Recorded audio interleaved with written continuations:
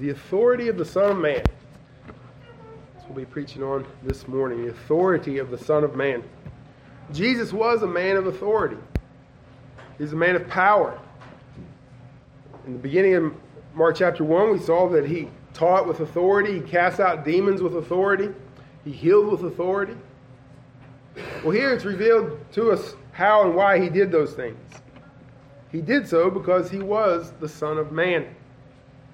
And in these two stories that we read, first of the healing of the leper, and then the healing of the man with palsy, we see that Jesus has authority to heal people. He has power to heal people. But we also see from two different perspectives. One is how Jesus interacted with this man, healing him under the law. And we also see how Jesus had authority in the gospel, in that not only did he heal, but he made people completely whole. He forgave them their sins. So he has authority to heal, but he also has the authority to forgive sins. And so we're going to look at these two stories and see how they're similar in this regard, that Jesus heals, but they're in these true events. There are bigger pictures here that we can see of Christ and what he's doing here. Because on the surface, he heals people and he makes them better. That's the surface level there. But even in these healings and how he healed them and what he healed them of and what he said when he did it shows us these deeper truths. So first of all, Jesus healed the man with the leper. So after the events of chapter 1, so he cast out the demon, he was teaching the people in the synagogue, he went to Peter's house, he healed Peter's mother-in-law, he healed everybody that came to town. Peter said, everybody's looking for you, and he said, well, I've come to preach the gospel. So they left. And while he was out preaching, this man with leprosy came to him, and he kneeled down before Jesus, and he begged him, if thou wilt, thou can make me clean. If you will to heal me, you can do it. Now, this is a desperate plea by a desperate man. How desperate is this guy? Well, leprosy was incurable. You read through the Old Testament, and it was contagious. It was something that carried a stigma about with it, because it's not something it's not like you have the flu or something and you're over it, but it carried a stigma with it because the only answer to the leprosy was you're going to be quarantined. We're going to take you and we're going to put you outside of the camp. You can't come in with everybody else. You can't live with everybody else. You can't go to the synagogue. You can't go to the temple. You can't offer sacrifices. We've excluded you from society. And you're going to stand out here by yourself with all the other lepers because there's nothing we can do for you. Leviticus 13 describes leprosy that you can identify it in your clothes. And Leviticus 14 talks about if it's in your house. So, I kind of thought in my mind, like if you see mold in your house or something like that, could be in your garments. It could be in your house. And the only cure for that was just to burn it. If it's in your house, you got to burn it down. If it's in your clothes, you got to burn them up. If you touch those things, then you're unclean. Anything that touched the leprosy became unclean. Anything that was that you were around, it spread, and you are not just sick but unclean. Numbers 12 has a good description of what people thought of it, what it was. So Numbers 12, verse number 10.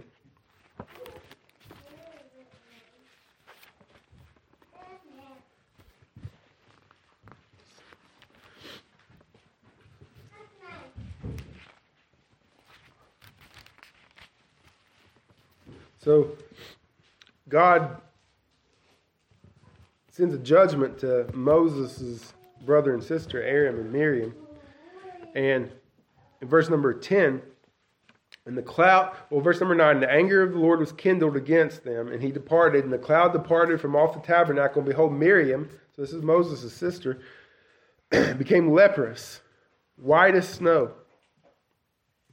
And Aaron looked upon Miriam, and behold, she was leprous.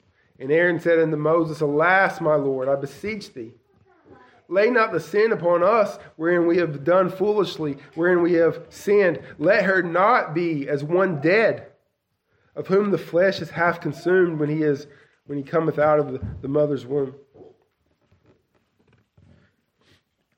Moses cried unto the Lord, saying, Heal her now, O God, I beseech thee. So Aaron said, pray for our sister, because she's like one who's already dead. She's a walking dead among us. There's nothing we can do to help her. There's nothing we can do to fix this. She's got this disease and it's over. But the problem with leprosy is you looked at people and saw that they had this disease. It was on the outside. And so the leper sort of becomes the scourge of society. Remember in early 2020 when nobody really knew what COVID was? Nobody knew how deadly it could be. It was on the news all the time, and they talked about how easily it spread. And if you cough, they're saying, no, if you cough, this is how far the germs will go, and this is how far you can catch it, and this is how long it stays on things. And just, you go out in public during that time, and then somebody's got allergies or something, and they cough, then what happened? Everybody stop and look. Who coughed? Are they sick? Do they have COVID? And people start looking around, and somebody just keeps coughing, then that person gets nervous, and they start looking around and say, well, why are they coughing? Why are they out? Why are they not why are they not home? And people get upset. Well, now multiply that kind of thing by 1,000. And that's what you have just with leprosy.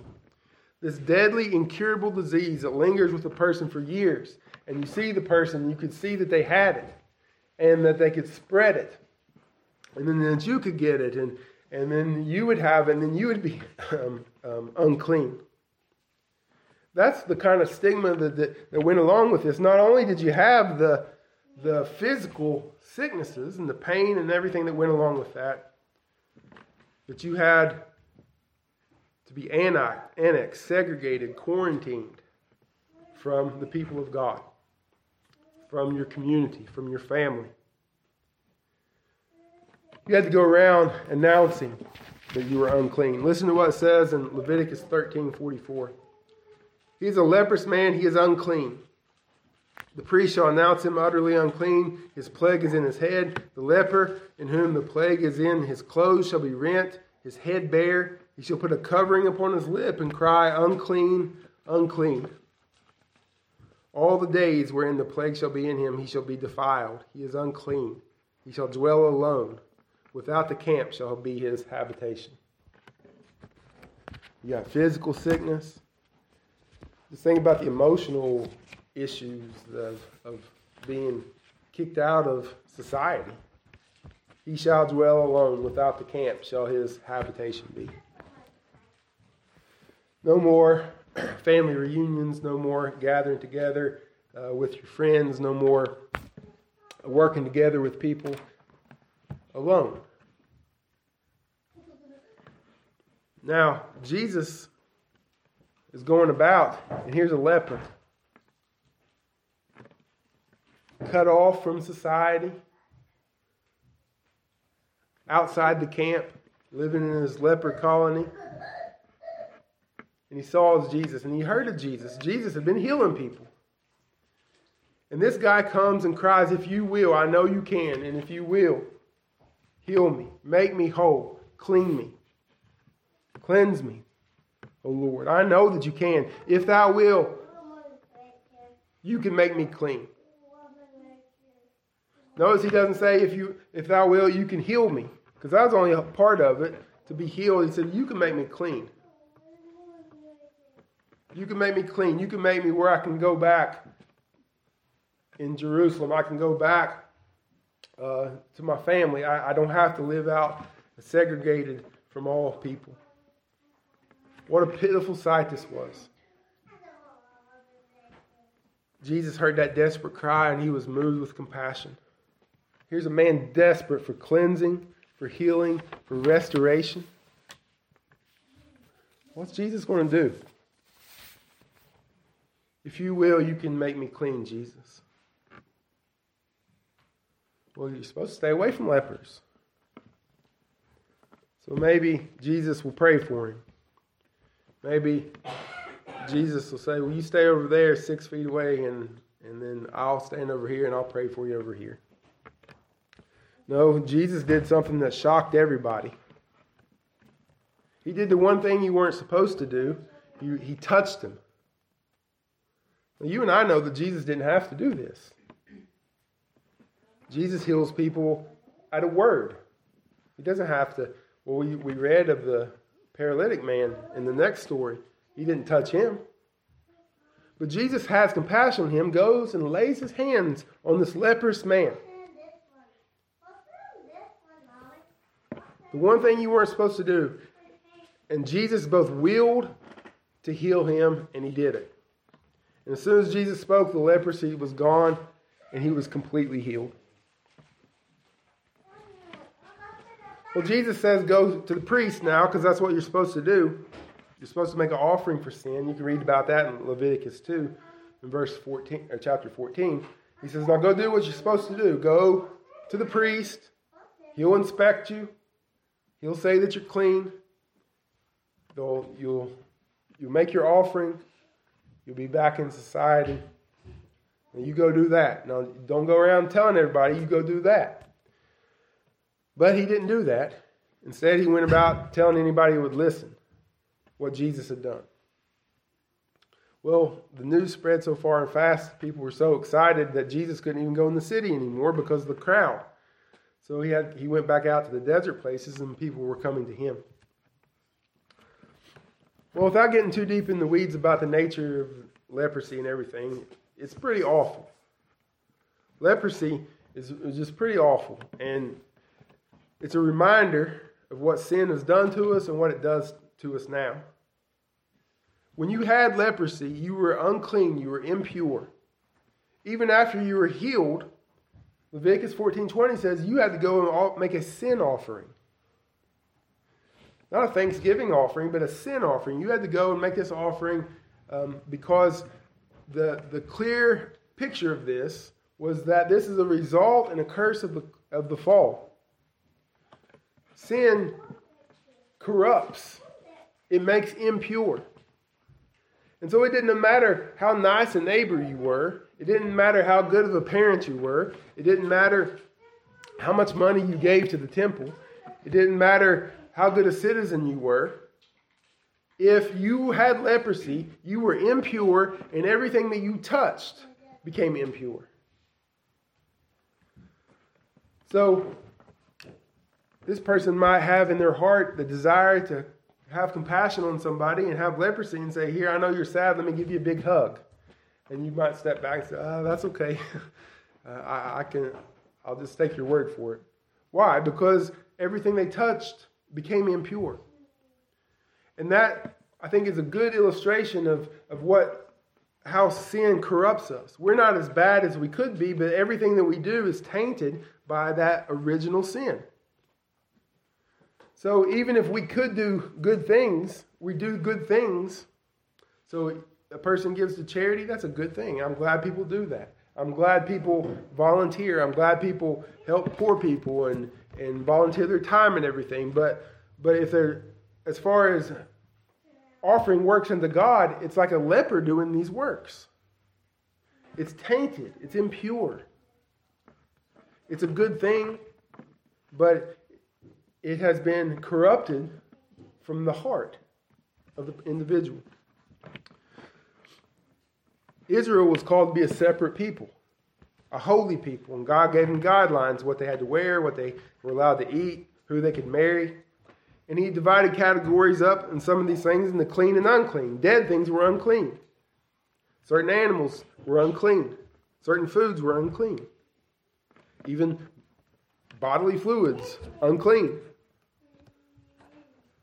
There were sacrifices you could offer and washings you could do, or just wait out the clock and you would be clean again. It didn't matter who your family was, what you had done prior, anything. You were unclean if you got leprosy, and there was nothing you could do about it. It didn't matter how much washing you would do. It didn't matter how much that you gave or how many sacrifices you offered.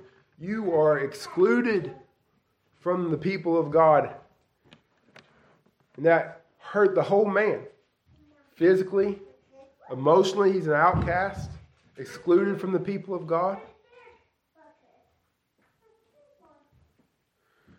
That's what the law had the power to do. There's several chapters in the Old Testament that just talks about leprosy.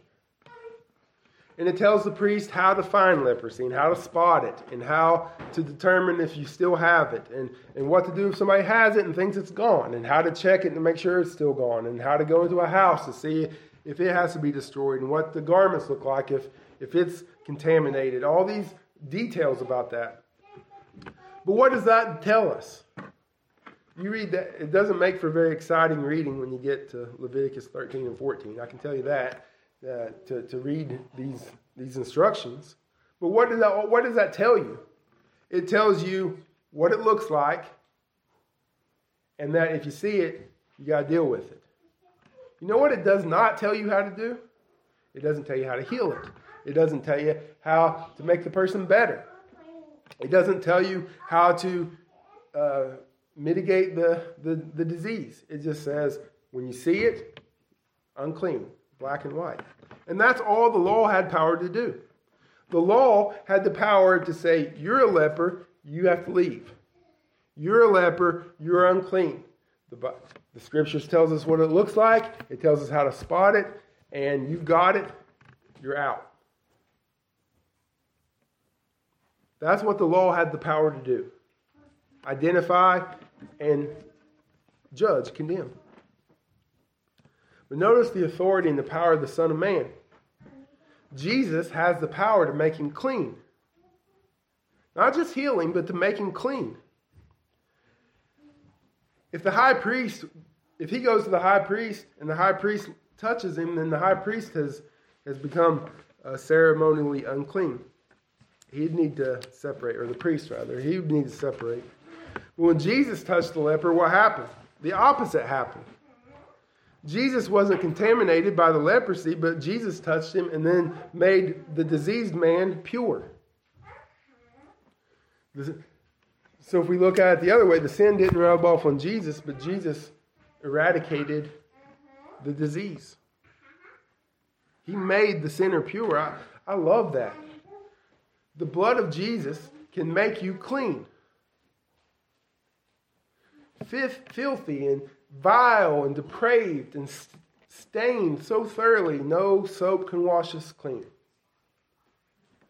Those things in your soul and your conscience that you can't shake, and they just every time that pops in your head, it bothers you that you did that or you said that or you thought that. Jesus can make you clean. He can make you pure. He can wash you whiter than snow. He can embrace you. He's not going to keep his distance from the sinner. He's not going to keep you 6 feet apart. He's not going to keep you far away, but he can embrace you, child of God. He can embrace the sinner and make the sinner clean. That's who our Savior is. He has the authority, the power to take an unclean, segregated, outcast, impure and diseased, and by his will and by his word, with his compassionate touch, this man was made whole. What a Savior. Jesus made him clean. Well, I can understand why he went and told everybody in the world. We'd been happy too. When the Lord saved you, you probably told all kinds of people. He was zealous, but he didn't listen to the Lord. Jesus said, now, you go to the priest. Well, he had different ideas. It'd be better if he went and told everybody. Well, it wasn't better that he went and told everybody, because then Jesus couldn't remain in the city and and preached, he went out to the desert. But we need to put this in the right perspective. This man wasn't saved by his works, but he was saved by God's grace. And out of gratitude, he ought to have done what the Lord told him. All right, if the Lord has saved you, don't you think it's the right thing to do to listen to him? Now think about this story, because it's easier to read the story and think about it and then look at ourselves in the mirror and think about it.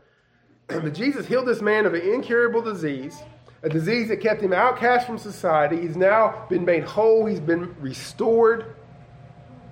And Jesus said, go to the priest and do what you're supposed to do.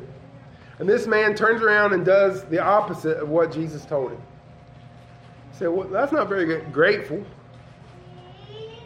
That's not a grateful thing for him to do. Jesus just healed him and he goes and does the opposite of what he told him. Well, when we read the scriptures command us to do things. We don't do them to be saved, but when we don't do what God tells us, is that a very grateful thing for us to do?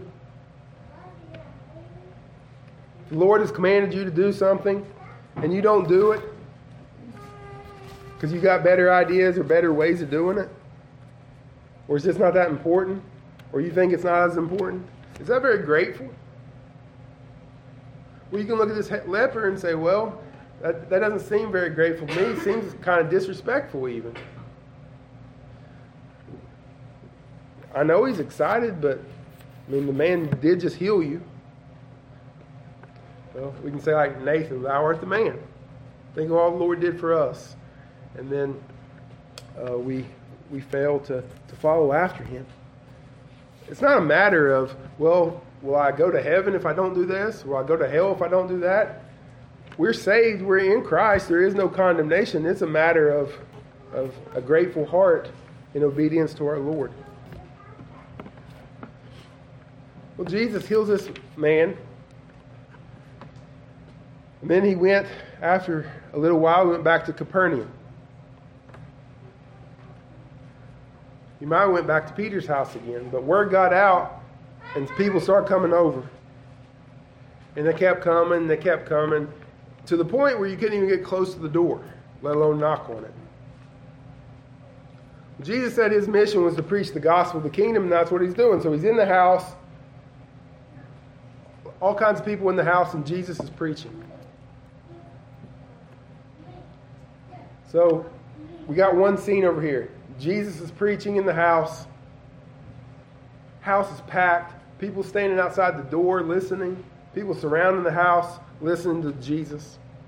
Now we're going to change scenes. Now we're close by, but not too close. And you've got this man with a group of his friends or companions or brothers who are bringing this guy to see Jesus. This guy's sick of the palsy, or in other words, he's a paralytic. He can't walk. He's paralyzed. And they said, hey, did you hear Jesus is back in town? You mean the guy that was healing everybody last time? Yeah. Oh, yeah, I heard that he was healing people all day long. Hey, you reckon you can take me over there to see Jesus? Well, let's go. And so they pick him up, and they're going to go take him to see Jesus. And now they're going down the road, getting close to where they were, and they might have heard some commotion going on, and they get in sight of the house, and there it was, surrounded. And that maybe they just stopped and looked at that and just packed. No way they're getting in that house. All right, boys, what are we going to do now? Well, we're not going to give up. Well, how do you reckon we're going to get in the house? We can't even get to the door. And maybe one of them said, well, it's surrounded. The whole place is surrounded. The only part of the house that isn't covered with people is the roof. And we can't just go. And they may have stopped and said, well, that's what we're going to do. We're going to go in through the roof. One way or another, we're going to get you to see Jesus. So they get up on the roof. They tear a hole in the roof. And they made their own entrance. Now, these people believed. Now, you can say what you want about their methods. These guys believed, didn't they? How do I know they believed? Well, if you're going to climb up on somebody else's house and tear a hole in the roof and lower your buddy down in there so they can see Jesus, they believe. They had faith.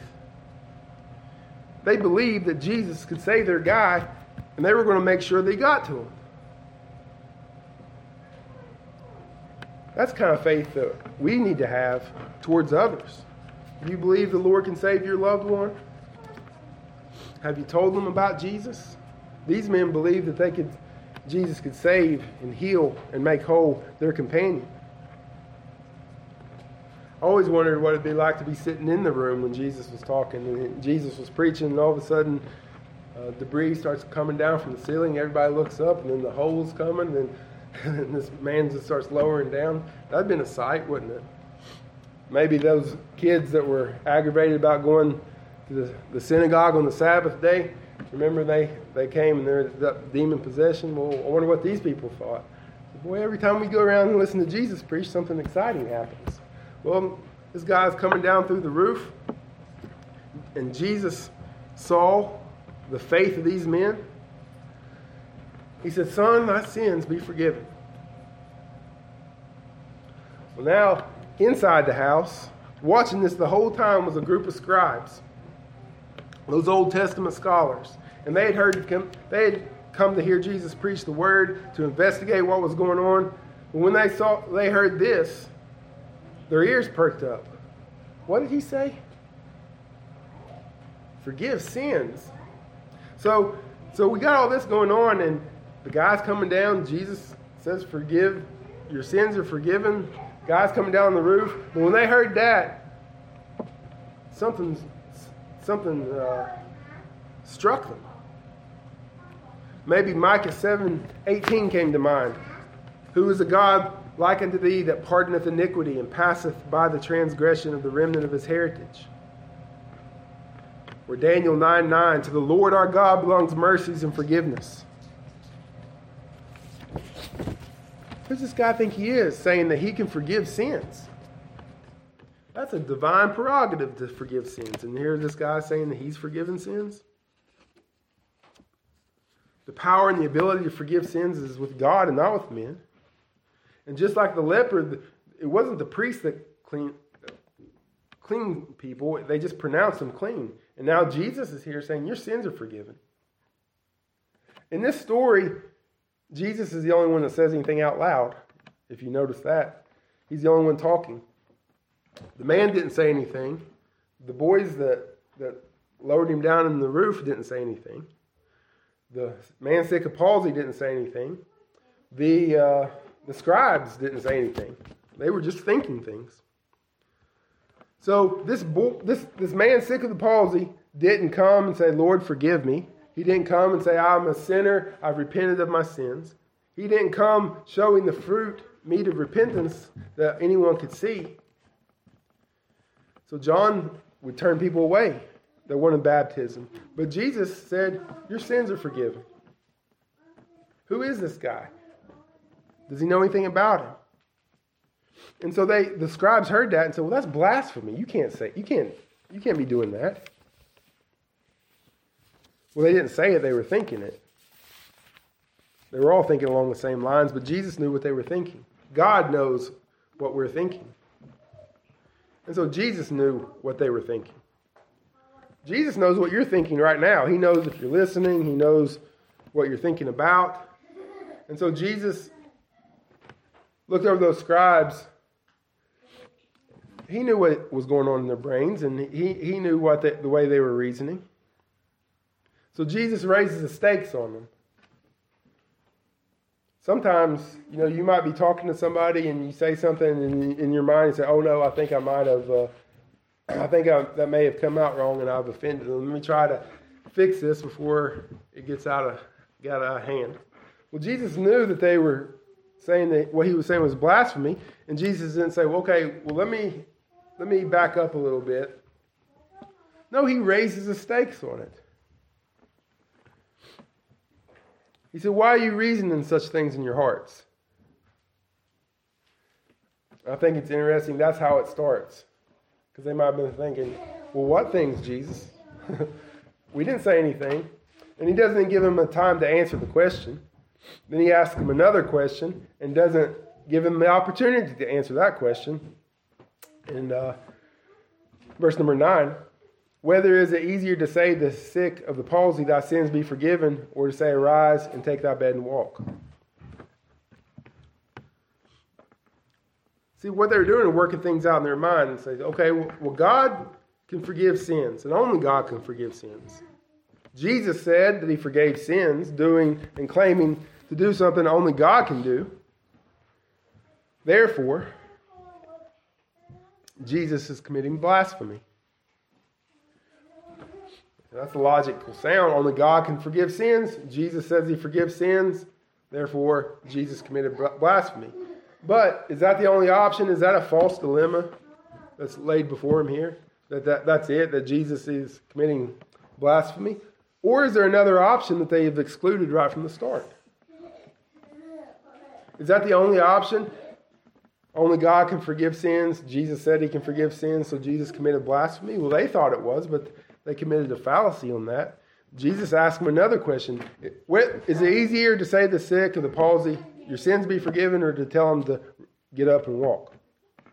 It's not a tongue twister. I mean, literally, they're not difficult to say either way. So Jesus is just saying, here's a man, a paralytic man, paralyzed man. He's come to me for healing. I have chosen to heal the man. I could have said, arise and walk. Or I could have said, your sins are forgiven. And it didn't make any difference which way I said it, because I'm going to restore the man whole. You're objecting to what I said, but I said it for a reason. So that's all Jesus tells the scribes. I know you're saying I'm committing blasphemy. And I could have said, take up your bed and walk if I wanted to, but I didn't want to. I wanted to say something that is equally as true, that equally applies to this situation, so that he would know. And so he turns from the scribes. He tells the scribes, you tell me which is easier. Because like the leprosy, sin was attached to leprosy. They offered the sacrifice for sin afterwards. And Jesus is tying not just that this man had done something wrong, but sin has brought the curse upon mankind. And so Jesus is coming out from that perspective here. He said, I'm going to make this man whole by forgiving him his sins. So now he turns from the scribes in verse number 10. He says, but that you may know. You're saying I'm committing blasphemy, and you think about whether it's easier for me to forgive sins or say, rise up and walk. You chew on that for a little while. But the reason I did that, turning to the guy that was sick, he said that you may know that the Son of Man hath power on earth to forgive sins. Jesus said, I said it this way so this man will know. You, my child, you dear child of God. I did it for you, and I said this for you, that you may know, for your assurance, for your confirmation that the Son of Man on earth has the authority to forgive sins. Now, you take up your bed and walk. Now, everybody's looking at the sick man. Imagine sitting there and Jesus is arguing with the scribes, and the scribes haven't said a single word. They're probably just sitting there with their jaws dropped because Jesus was reading their minds. Jesus is arguing with them, but they're not even saying anything. They're left speechless. He rebukes them. And, if you're just sitting there, just out of the blue, Jesus just turns to the scribes, and they're just sitting there minding their own business, and Jesus rebukes them, and then turns over to the man, and he said, this is why I said it this way, so you will know that the Son of Man has power to forgive sins. Now, take up your bed and walk. Now, everybody's looking at this sick man. What's going to happen? The stakes have been raised yet one more time. But if we pay attention, he made it even more important because he calls himself the Son of Man. The scribes charge him with blasphemy. And Jesus defends what he says, and then goes on to say even more by saying that he is the Son of Man. Now he said, I'm going to prove it by healing this man. In Daniel chapter number 7, and this is a theme that keeps coming back all through the book of Mark. And we'll probably hit it every time we see it. But in Daniel 7:13, Daniel says, I saw in the night visions, and behold, one like the Son of Man came with the clouds of heaven and came to the Ancient of Days, and they brought him near before him. And there was given him a dominion and glory and a kingdom, that all people and nations should serve him. And his dominion is an everlasting dominion, which shall not pass away, in his kingdom that which shall not be destroyed. We usually think Son of God points us to the divinity of Jesus, but here it's the Son of Man. The scribe said, well, he's committing blasphemy by saying these things, and said, no, I'm saying this so you know that the Son of Man, who has dominion and glory in an eternal kingdom, who comes in the clouds of heaven to the Ancient of Days, has authority, has power on earth to forgive sins, just like he has power in heaven to forgive sins. This is what Jesus is saying. And whether they all grasp it at this time or not, it doesn't matter. This is what he was saying. This is what he was showing. I want you to know that, he says. So there was that other option the scribes hadn't considered. It's not blasphemy for God to do what God does. It's not blasphemy for the Son of Man to forgive sins on earth if the Son of Man is on earth forgiving sins. Well, all this back and forth between the scribes and Jesus, this poor guy's just still laying there on the floor listening to what's going on. First, Jesus tells him his sin's forgiven, and he's still laying there. And then the dialogue with the scribes, and then Jesus says, okay, get up and walk. Now, if he doesn't get up, then the scribes are right. If he doesn't get up, everybody ought to just leave the house and never come back, because Jesus would be false. Because Jesus now says he has the power to forgive sins, and he's banked it on if this guy can stand up and walk. Because Jesus says, it doesn't matter which one I would have said, it's the same difference. Be forgiven or be healed. In this scenario, Jesus said, it doesn't matter which one I said, but I said it this other way so that you would know that me, the Son of Man, has the power to forgive sins. And if he stands up and he walks, then Jesus is right. And if he doesn't, if he can't, then Jesus is false. But if he does, then we may know, like the sick man this morning, the Son of Man has power on earth to forgive sins. The King has come. The Lord is on the earth. Well, immediately, what happens? The man rises, took up his bed, and left. People never seen anything like this before. This man was hopelessly sick. He couldn't get to Jesus by himself. Once he got to the house, he couldn't get to the roof by himself. Once he got on the roof, he couldn't get down by himself. Once he got there on the floor, he couldn't do anything but just lay there and hope and trust in the mercy of God. The sinner's desperate condition mirrors this man's physical condition. We don't have the ability to even take that first step. Your only hope is in Jesus. Your only hope this morning is to turn your eyes upon Jesus and look to him as the one who can forgive sins. In fact, both with the leper and the paralytic, we see the destructive nature of the fall. We see the destructive nature of the curse. Sin ruins everything. It ruins everything. It brings death and disease and curse and sorrow and pain and suffering. Sin is not your friend. Your secret sins are not your friends. They're not ways to unwind. It destroys. It kills.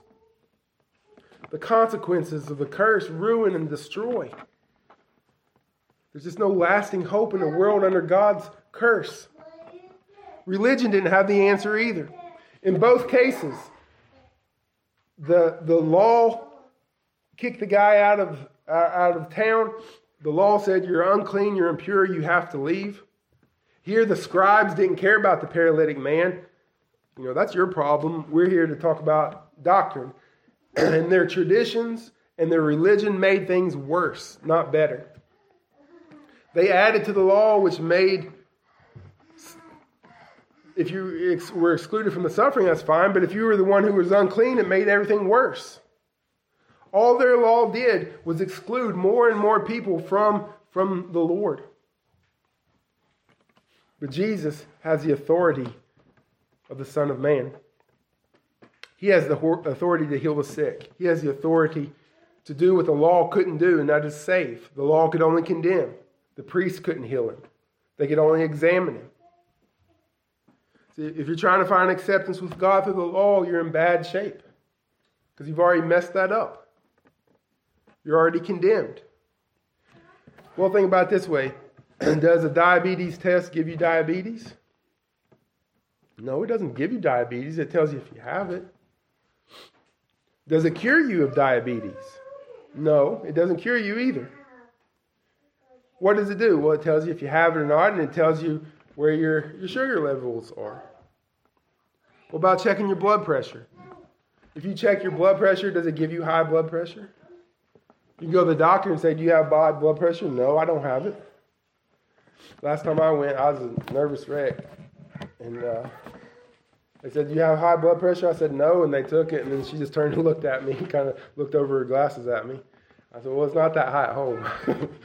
But she goes, okay, I'll take your word for it. But does that cuff give me high blood pressure? Or does that machine tell me what it is? But if I check my blood pressure every 15 minutes, will that make it go down? No. It doesn't fix the problem? No. It just says what a thing is. And that's what trusting in the law is like. The law can't save you. The law says you're guilty. What about now? He's still guilty. What about now? Still guilty. That's all the law does. It tells us that we're guilty. So that's what it's like to trust the law. But see, this man with palsy was without strength. The scribes couldn't do anything for him. The man with leprosy was impure. The priest couldn't do anything for him. The only one that could do anything for him was Jesus. Because he had the power and authority to do what the law could not do. To heal, to clean, and to forgive. Jesus, the Son of Man, has authority to forgive sins. Do you have faith in Christ? That's what both of these people had. Faith. They believed. They heard that Jesus could heal. So they knew the facts about that. They believed that Jesus could save because they knew that people had been healed. And so they trusted in Christ and they went to him. Don't be like the people sitting in there in the living room listening to Jesus talk and seeing all this going on. Say, boy, that was a crazy thing. Somebody coming down out of the ceiling that's paralyzed and ends up walking out. You ever see anything like that? Never in my life. There was a lot of people who left there that day just like that. You ever seen anything like that in your life? Never. As long as I live, I've never even heard of anything like that. Somebody healing a paralytic. That's the craziest thing I've ever seen. Yep. All right, well, I'll see you tomorrow. Okay. And they go their own separate ways. They saw it. They knew it happened. But they did not receive Christ. Now, you might this morning know that Jesus has the power to forgive sins and the authority to forgive sins. You may know that. You may know that Jesus has saved people and does save people. But do you believe that Jesus has died for you and saved you? Do you just look out and see it for everyone else, but don't have faith yourself? Well, believe. He did this that you may know the Son of Man has power on earth to forgive sins. Don't doubt, but believe. Believe and trust in the Lord Jesus Christ. May the Lord add the blessing to this word this morning.